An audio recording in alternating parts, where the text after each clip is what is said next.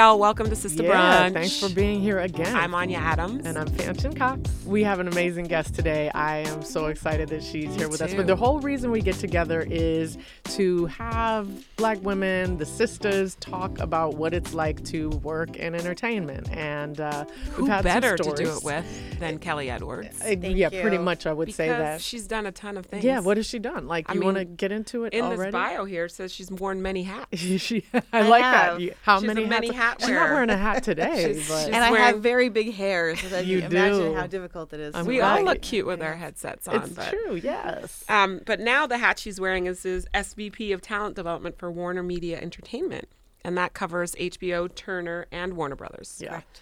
And you oversee emerging talent programs for series, films, and miniseries. Is that right? As an example is HBO Access, which is this incredible program that is churning out some beautiful, beautiful short films that have gone to festivals. She was also a key corporate diversity executive at Comcast NBC Universal for 5 years, and she oversaw 20 divisions. 20. Just a couple. And just a little bit. She launched employee resource groups, introduced diverse creative talent to NBC, USA, Sci-Fi, Bravo, and Telemundo. Her career has also spanned TV and film. She produced the movie of the week, A Christmas Detour for Hallmark, the 1-hour series Sex, Love, and Secrets for UPN, and, I love this part. This excites me. Girlfriends. This is like so Sister Brunch. She helped develop the series Girlfriends, the Parkers, Malcolm in the Middle, Clueless, and the Wild Thornberrys. Which, incidentally, Malcolm in the Middle was the first show I ever worked in the industry as a DGA trainee. I love it. So thank you for that. That's right. I know. Because that's of Kelly. exciting. All because of Kelly. Yes. So Kelly is a connector. Like Yes. Kelly is so about. Sometimes I even say she's a little too much about helping others because this woman needs a publicist. This woman needs You've like been trying 5. to get me to do that for a It's while true. now. 5 assistants like this. So I want to quickly talk about Color Entertainment, which Kelly co-created, co-founded. When do I get to jump in? We're Never. gonna get it. But we just love you. Okay. I get love 5 Kelly minutes. so much. I wore makeup today. That's how much I know. Oh my gosh, that's the only reason. Okay. Anyway.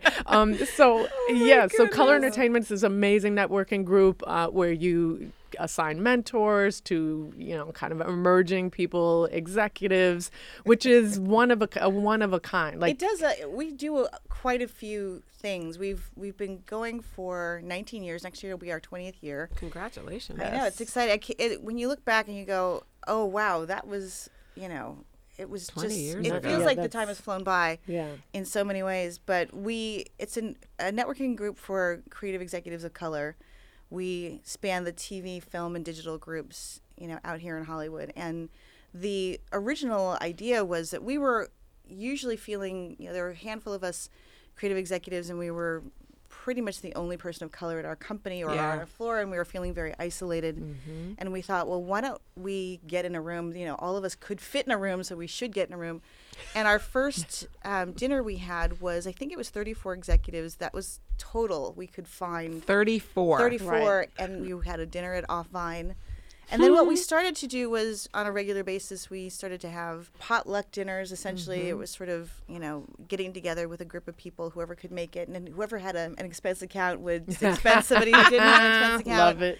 Yes. We gathered together at Manhattan Wonton, which no longer exists anymore, but it was in Beverly never heard Hills. of it. Okay. And we just started to network, and we realized that by working together, we would stay working longer. Yes. We had we had people who could advocate for us. We had a system of sharing job openings. We would find that there was a lot of support that we could give each other, just in navigating the whole culture of Hollywood.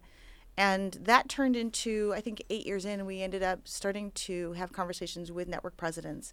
So we would invite a network president, and Jeff Zucker was our very first at NBC. That's really fantastic. And the ulterior motive with that was to say, look, we're going to give you 50 executives at all levels in entertainment for you to come and meet, so that you can no longer say, well, we looked and we couldn't find it. Yes. So we started to do that, and then as we've grown, we entered into working with more of our assistants, and now we have a mentoring program which has been going on, I think, for 4 or 5 years now, and it's been pretty amazing to bring up that next generation. They are a very robust group. Absolutely. And they do their own events during the year as well.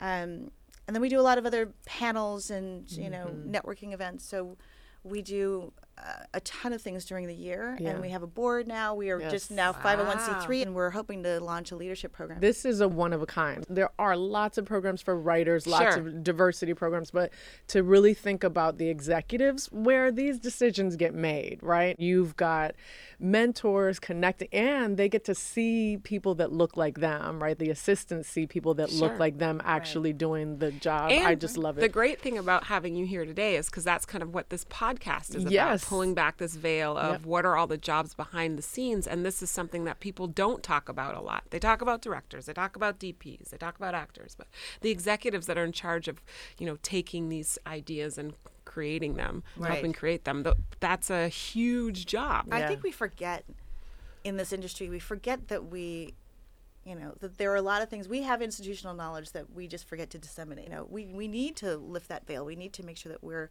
not flying blind, that we all have access to the right information that you get when you grow up in entertainment. If you grow up in an entertainment family, you know what the and of course AD does, we don't, the right? DP This does. is part of the thing is that we don't have a lot of access to, to family members or otherwise. So actually, let's take it back to how you grew up and how you ended up deciding, right? I'm kind of like talking about what happens if you don't necessarily have that access, but you were here at least. So I think that kind of makes a big difference. A lot of our guests grew up elsewhere, but what did that mean for you, and how did you end up doing what you do? Well, and both of my parents, my mother and my stepfather and my previous stepfather, were all in the dental business. So I always say, if you want to know, what a malocclusion looks like, I can help identify your dental issues really quickly. And keep my mouth closed through the rest of this. I'm like, oh God. I feel like I know way too much about dentistry. So all to say, your family was not in the industry. They were you not in did the not industry. inherit any knowledge. But my mother and I lived in this tiny little apartment off of Bedford Drive, and I went to Beverly High. But I went to dance class down Pico, and I had to take a bus down Pico, and every day I would go by 20th Century Fox, or I guess it was 20th Century at that time. Okay. So I would go by Fox, and I would look up and I'd go, I really want to work there. But I knew very, very early on, I'm going to say as early as 13, that I wanted to work behind the scenes. I did not want to be in front of the camera. I felt very comfortable about having that kind of spotlight on me.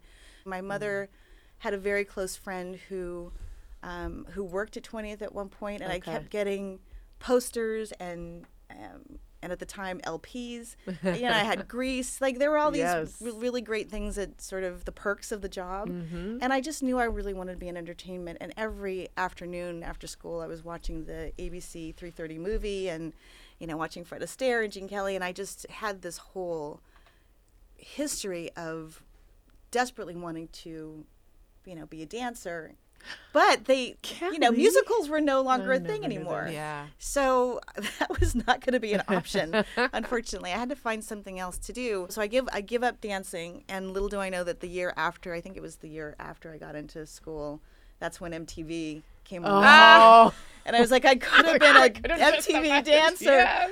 Oh. But In Living Color. I would have been a fly girl for sure. Yes. But so I get into college, and I ended up in a theater, on the theater track, but loving the written word. And so I was going to be an English minor. And when I got out of school, I knew that I wanted to be in the business. And as every single job I've ever had in the entire history of my career, my first job out of school was a hookup from a friend. Yeah.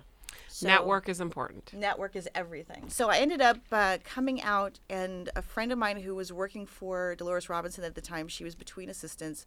She needed someone for a month. And he said, he was working for her. He was waiting for the permanent assistant to come in. He said, I can't do this month. Can you come in? And so so I worked for her for about a month. And across the courtyard from Dolores's office was a place called The Casting Company, run by Jane Jenkins and Janet Hershenson, who they were casting some of the biggest movies at the time. All of John Hughes' movies were cast by them. They were doing Stand By Me at the time. Such a good Willow, movie. which was Ron Howard's first movie. Yes. And so I had this fantastic entree into the business. And I thought casting was going to be my thing because I thought, I'm really good with... Wait, can I just stop you? So you were assisting, and then you just across the street across the way was this casting company, and you wandered over there and started working there? I wandered over there, and I said, "Are you looking for anybody?" And they happened to be looking for a receptionist. Okay. Amazing. It was a tiny little office. It was the two casting directors. There was a woman named Jill, who was assisting Janet and Jane at the time. Janet's husband, Michael, was there, and me. Again, as you know, the connection process sort of continued. I was working there for a while, realized that I didn't want to be a casting person. And I realized that because I was looking for who makes the decisions. Yeah. And you realize that casting people don't make the decisions. Right. I had a great time working there, though. They were amazing people. But Denise happened to be friends with a guy named Jerry Perzigian. So Jerry Perzigian had just come off of running the Jeffersons with his partner Don Siegel at the time, and they were looking for an assistant. Yes. And so I went to work for Siegel and Perzigian, and had a great time. Again, I was really felt as though I was finding the thing that I really wanted to do, which was to be a writer. And so I went to work for them as a writer's assistant. I was probably there for about a couple years. And they had a show on the air on CBS, and I got to see the whole production process. That's great. And we were in development with some amazing talent at the time. Wow. And we did that for a few years. And can we just mention, Kelly, that obviously you were working really well at these jobs? Because I think this is something that you try to impart on the folks that you interview for Access, or that you kind of help nurture, is that once you get these jobs, if you want to continue and have this kind of quote unquote luck or these connections, it's because when you get there, you work your tail off. Absolutely. So that then they, I feel like we can't say that enough, is that if you get that opportunity, you have to be the best you possibly don't take it for granted. Right. And learn as much as you possibly can. Yeah, like humility is important, right? That you don't walk in saying, I already know this, but you're open to learning everything. Yeah. And raise your hand every single time someone says they need something, or try to anticipate what they might need. Yep. So long story short, I was there. I sort of batted around between working in production and in development on the TV side to the film side and back and forth. After a while, I ended up working as a story editor for Gary Marshall, and I worked for him for about 2 years. We're all just over here like fainting over He was all great. the folks. Just like, Gary Marshall. What? He was wonderful. Oh, wow. So I worked there, but then when the deal came up, and he decided he wanted to really just be a director for hire at that point, I ended up realizing that I wanted to go back to television because of the pace. The pace was just a little bit better for me. I liked moving quickly and having a lot of projects on my plate. And so I interviewed for a job at Fox. At the time, they called it FBC, and this is back in the old days. And I interviewed for what was called the minority manager position. So not a lot of people know this, but I was a diversity hire. What? Yes. Wait, Minority Kelly, right, and it was manager? called right. minority. That's right. Wait, That's, like, meaning you were seems- hired in order to do diversity before it was called diversity. No. So, okay. You were hired I was because you were as the diverse. minority. They Yeah. were like, she's the right. Hey, you are listening to Sister Brunch with Anya Adams and me, Fanchon Cox. We will be right back. Join our community on Twitter at Sister Brunch and also on Instagram at Sister Brunch Podcast.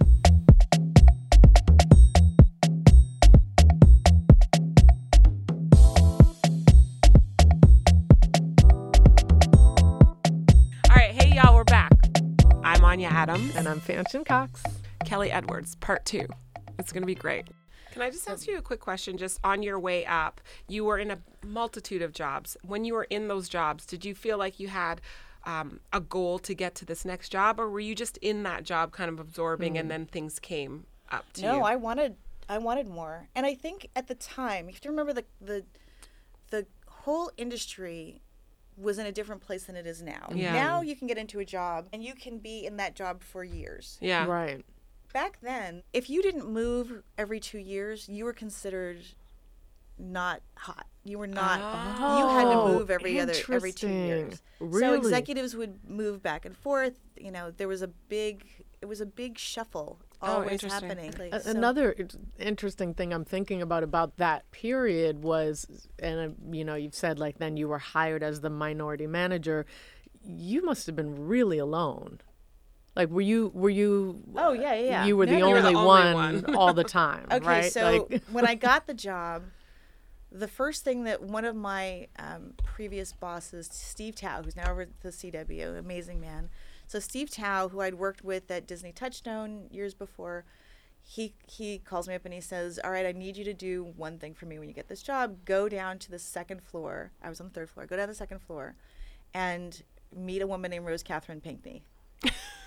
And I met her. She was the first person I met when I got the job. She's one of my closest friends. Yes. Wow. She was my lifeline. Okay. Because, again, I was on a floor where I was the only one. Yeah. Right. So let me fast forward Yes. through a lot of this and just sort of say that I was really fortunate to be at Fox at a time when their diversity was a very, very important part of the process. And I was usually the person in the casting rooms raising my hand and saying, can't we make this more diverse? Yes. Mm-hmm. So I was a loudmouth, and I did not realize that, you know, then in a few years there'd be a way for me to make money off of being a loudmouth. Right. Yeah. Right. But I was constantly having those conversations, and when I went to run comedy for UPN, I made it very clear that I was never going to put something on the air where the pitch started off, this takes place in the ghetto.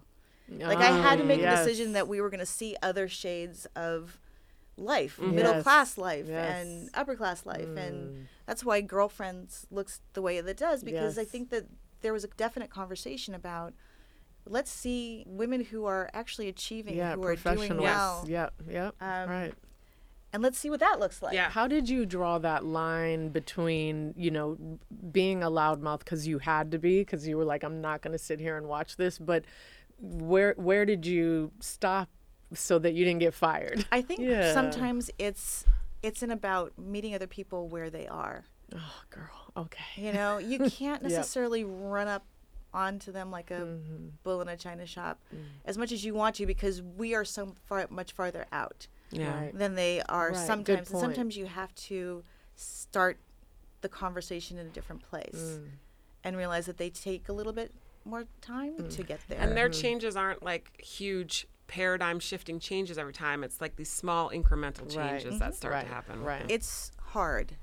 And then there are times when I do get exhausted, and there are times that I do get frustrated, and there are times that are incredibly demoralizing. But then there are some amazing wins that you get every now and again, where you, from my job, I get to see someone get staffed or see someone get an episode, and it's incredibly rejuvenating. And I also take time to be with other people who look like me, and I find that there's a lot of healing that goes on with that. There's just something where you get to relax for a second and not have to worry about sometimes how you say something and not take care of someone else's feelings all the time, and they just get you, and that just revives me, you know. So I think sometimes you have to find your little happy place. I made a choice to put boundaries around my existence, to say I can't change other people, I can't change their negative energy, I can't change how they act, but I can change how I react to that, and I can change how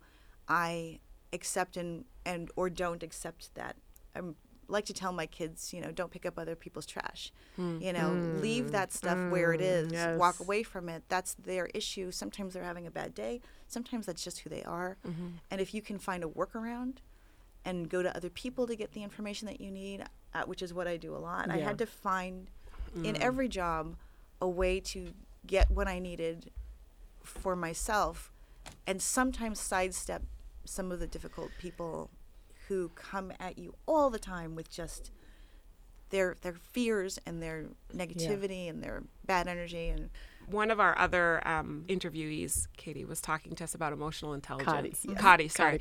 How much do you feel like that plays into what you do and, you know, connecting with people? And how do you build that? When you come into a room and you're known as the diversity girl, you come in already with people's backs are up already. So you have to find a way of diffusing that. You have to find a way of giving them what they need in bite-sized chunks. Because here's the thing. Everyone is overworked. Everyone, if you're a creative executive, you have a meeting every hour on the hour. Your whole day, there's virtually no time for you to even read the scripts that you're supposed to read and watch the cuts and, watch the new talent, the videos from the new talent. It's so hard. Yeah. And having been on that side, I realized that. And so I say, look, I can't give them a laundry list of people, even though there might be 20 people who are perfectly capable of doing this job. I'm going to give them 2. I'm going to give them 3. I'm going to try to cut it down so that I'm a value add to them, so that they see me coming and they go, oh, here's a solution, not here's another problem. Oh, that's good, Kelly. That's what I try to do. I learned so much. And then you try to really connect on a personal basis and take them to lunch and get to know them and, try to figure out what are the common pieces of your background that you can really build a relationship upon. It's not easy. Yeah. Speaking of the lunches, because this isn't, I know lots of people kind of want to know how, this is tough because you go speak on a panel and you're going to get bombarded and people are like, she said she takes people to lunch. You're going to take me. So one, how do you navigate that? And then also something else that I appreciate you is you are definitely a tough love person in the sense of being very, very honest. She has hurt my feelings for plays that I've taken her to. And she was like, you can never suggest another play. So how do you do it so well that you are both really honest with people about how to improve and but it's tough. And also loving so that they don't feel completely rejected or that they, that they're never going to be able to work again. Like, how do you walk that line? I've been told I'm scary. This new class, of writers that we're working with now told me I was scary. What? And I thought that's so interesting because I never thought of myself as scary. Yeah. It's because tough. You tell the truth. You do, exactly. That's the scary thing. That can be scary. Yeah. I know. I also do recognize that sometimes my approach can be a little, I can be a little much, I think. I'm always on turbo. I'm always on high. Well, no, tell us that. What does that mean? Like, what does that look like? You're just high energy? I think so. I mean, I think that I did go through the Sundance program. Yes, but while I was in the Sundance program, I'm still getting my MFA from Emerson. Oh, wow. Yes. In screenwriting while I'm doing my job. Yes. And so people usually go, well, how do you do that? And I'm, well, when everybody else is going to the gym at 5:30 in the morning, I'm on my computer. I've skipped the gym. Right. But I'm working constantly. Yeah. And I feel like that's my resting speed. Hey, y'all, you're listening to Sister Brunch with Anya Adams and Fanchon Cox. Join our community. We're on Twitter at Sister Brunch and Instagram at Sister Brunch Podcast. We'll be right back.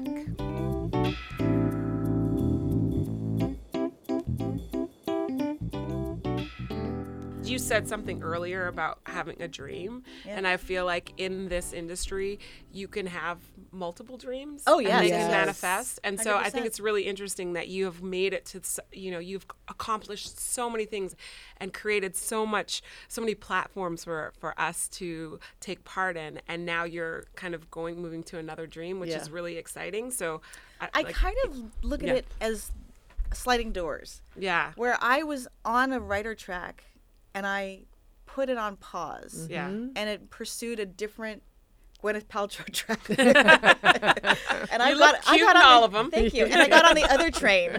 And I ended up in this different life, which I love. And I think I needed that path in order to show me so many things. Yes. So many things. I got a ton of opportunities to stretch myself as a human being. Yeah. And I've always, throughout my entire career, always gone to writing classes or groundlings to perfect my ability to talk to writers. Yeah. Yes. And that was really the goal, is to be able to keep current with the language and keep current with what the trends are and keep current, because comedy in particular changes so much and the business changes so much. And so it was a chance for me to really also do things that I loved in my spare time. So I was always writing something, whether it was short stories or some sort of script. I was writing for myself. But I wasn't showing anyone. And I had this interesting moment where I had written a script. I had actually dreamt a script, an entire script from start to finish. This was in April 2017. Okay. I got up and I just transcribed it. And Oh, just wow. wrote it out. Wow. And I showed it to a friend. Again, something I'd never do. And he said, "This is great." He said, "It's not a movie though. It's a TV show." And so I started to work on this TV show idea, and I showed it to a couple of friends, not a lot of people. And I got some great notes, and so I decided that I was then going to apply to grad school and see if I got in. Yes. Now here's what's interesting. So I see if I got in. Do we hear all of the accolades? And speaking of we don't have time for that, Kelly. Okay, great. Okay. Right, Well, but yes. Okay. No, part I hear of it you. too Yes, was I'm working for HBO. They are very generous with their with their Development. college. Yeah. They'll support you. So they were going to pay for 80% of my education. So I thought, well, let me just do this. I always wanted to do it, and I always wanted to be able to have a career if I wanted to at the college, teaching at the college level. Yes. And I didn't want the degree to stand in my way. Yeah. So I knew I wanted an MFA. So I decided, well, now's a good time. My kids were going to school. Everyone was in college. And I had an empty house for the first time. So I applied. I thought I had applied to 2 colleges. I'd only applied to 1. Emerson was my first choice. I got in, thankfully. There was no need for a second choice. And I loved it. Loved the process, loved the program, loved everything about it. And part of the program is they encourage you to apply to things. So it's film festivals or whatever it is, they encourage you to apply. And I thought, oh, okay. And my friend, again, Rose Catherine Pinkney, the person that I met early on in my career, said, "Why don't you apply to Sundance?" And I went, wow. Okay. Yeah. So I apply, and, the application takes a minute. So you apply. And then I didn't hear anything. And I thought, okay, well, no harm, no foul. No one's going to know. It'll be my own little fresh hell. Right. My own little fresh hell. But that's a very important point. You should apply. You should try. You should just try. 100%. Why not? Know. It's free to do it. That's right. Yeah. And also to point out that application is extremely long and detailed. And even if you are learning screenwriting and want to know what programs look for, and you understand what you have to know as a writer to apply to programs like that, it's also great just as a learning experience. Absolutely. But you already knew. They were. I think you I had did. You already knew. Having run my own, I know how to put it on the page. Yeah. I think so. Beginning of August, I get a call that I'm a finalist. Yeah, that's amazing. And then when I finally found out that I got in, I was terrified. Yeah. And excited at the same time. Yeah. But I realized that everyone was going to know my secret. Everyone was going to know. Yeah. But what a great way to know. I know, right? I couldn't by the go way, out I'm a better. writer and I'm going to Sundance. Yeah, exactly. But I thought, beautiful. Now it's no longer going to be my little. And I'm constantly counseling people, saying it's okay to have your dream, and start to speak that. You know, if you want to be a writer, don't say I want to be a writer or an aspiring writer. You are a writer, and just own it. And I'm constantly telling people that, and I wasn't telling myself that because I thought I was believing the old thing of you have to be in a lane and you stay in your lane. Right. And what were people going to think if the person who's running the programs is going to actually be in a program? But getting in that program was life-changing. Yeah. The reason it's so great is A, it is validation. Yeah. B, when you get to Sundance and you are sitting and people are talking to you as a creator as opposed to an executive, I liken it to feeling as though I was in the right skin for the first time. Yes. It just felt right. Yeah. And they put you through the paces. The mentors and the advisors are just brilliant, the most brilliant people. I mean, I'm sitting up there with Graham Yost, who I literally, the last day he was there, I had to confess to them that I've probably seen Speed. If I've seen them 400 times, I might be exaggerating with 400 times, but literally every single time it's on, I own it. I watch it all the time. I'm just obsessed with that film. The way that they do their program is they have the creative advisors come in, and then once they leave, and once you've cried your eyes out at the final ceremony with them, you have a chance to be with the executives, and they bring in all these amazing executives, very, very high level executives from across the industry, and you have to pitch your show that you were just breaking down into pieces with them. You have to pitch your show as if you've got like a brain in your head at that point, and and the feedback process begins, and it's an amazing conversation that you have on a whole another level. And at the very end, they talk to you about next steps and how to move you forward. So I'm still in that place right now. Wait, was it weird for you to go to the execs that knew you as an exec, and yes. they're like, "Oh, and hi, I'm Kelly." Exactly. They're like, "Well, we know you because that must have been crazy." It is, because when I was producing, sure, I'd go into people that I knew, and I'd sit there and I'd do the wind up. Yeah. And then I'd hand it off to the writer, and the writer would pour their heart out and pitch, and then we'd follow up and see if we got a show or whatever. Yeah. But this is, you are really putting yourself out there in a lot of ways, because it's you. But I did learn some very valuable lessons, one of which being when I had to pitch the first time, I had to reconstitute the pilot that we just sort of decimated, and I pitched it to, I'm going to call it a cold room. So I didn't get a lot of feedback, but it was the best thing that I could have gotten, because then I got to pitch it to a second room. And I was able to make adjustments. Yes. And knowing for myself that I could make those adjustments, find some new jokes, be a little bit more personal. Like I really took it to a much more personal level.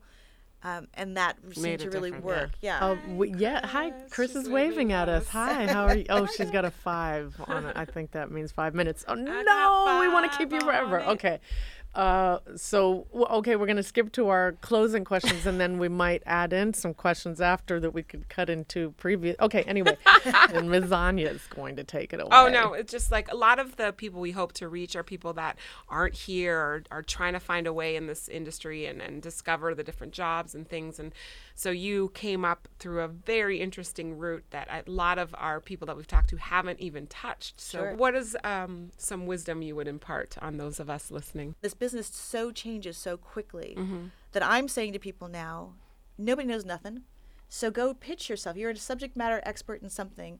Create something that you want and go pitch it to someone, because I guarantee you there's so many jobs out there. My job didn't exist at HBO. Right. Someone was doing it as a consultant, but when I went in and had a general meeting with Shirley Black, she was talking about all these things that they wanted to do in diversity, and I said, I want that job. And she said, look, there is no job. And I said, but I want that job. Yeah. And she says, well, I'll introduce you to, again, connections. I'll introduce you to my boss. Ultimately, I did 11 interviews with that company. But 9 interviews later, there was a job. So that's number one. I like to say that you can find any job in entertainment that you can find in the real world. Doctors, lawyers, anything. Pick it. True. Insurance. True. Yeah. It all exists. Within inside the system. If you're a shoemaker, we need shoes. Like it's a good point. Everything happens. Such a good point. So you just come, ask the question, and we need you. We need people to show up, because we don't exist without New Life's blood. Yeah. Those are my tips. Do you see why we love her so much? We love you, Kelly Edwards. And Thank I love you too. Oh, I'm so happy to be here. Thank you. We're so glad to have you on. Yeah. We're honored that you were here. Thank you both. It was wonderful. Okay. Thank you. Bye. That's it. Thanks for listening to Sister Brunch. I'm Anya Adams. And I'm Fanchen Cox. Join us next time. Yeah.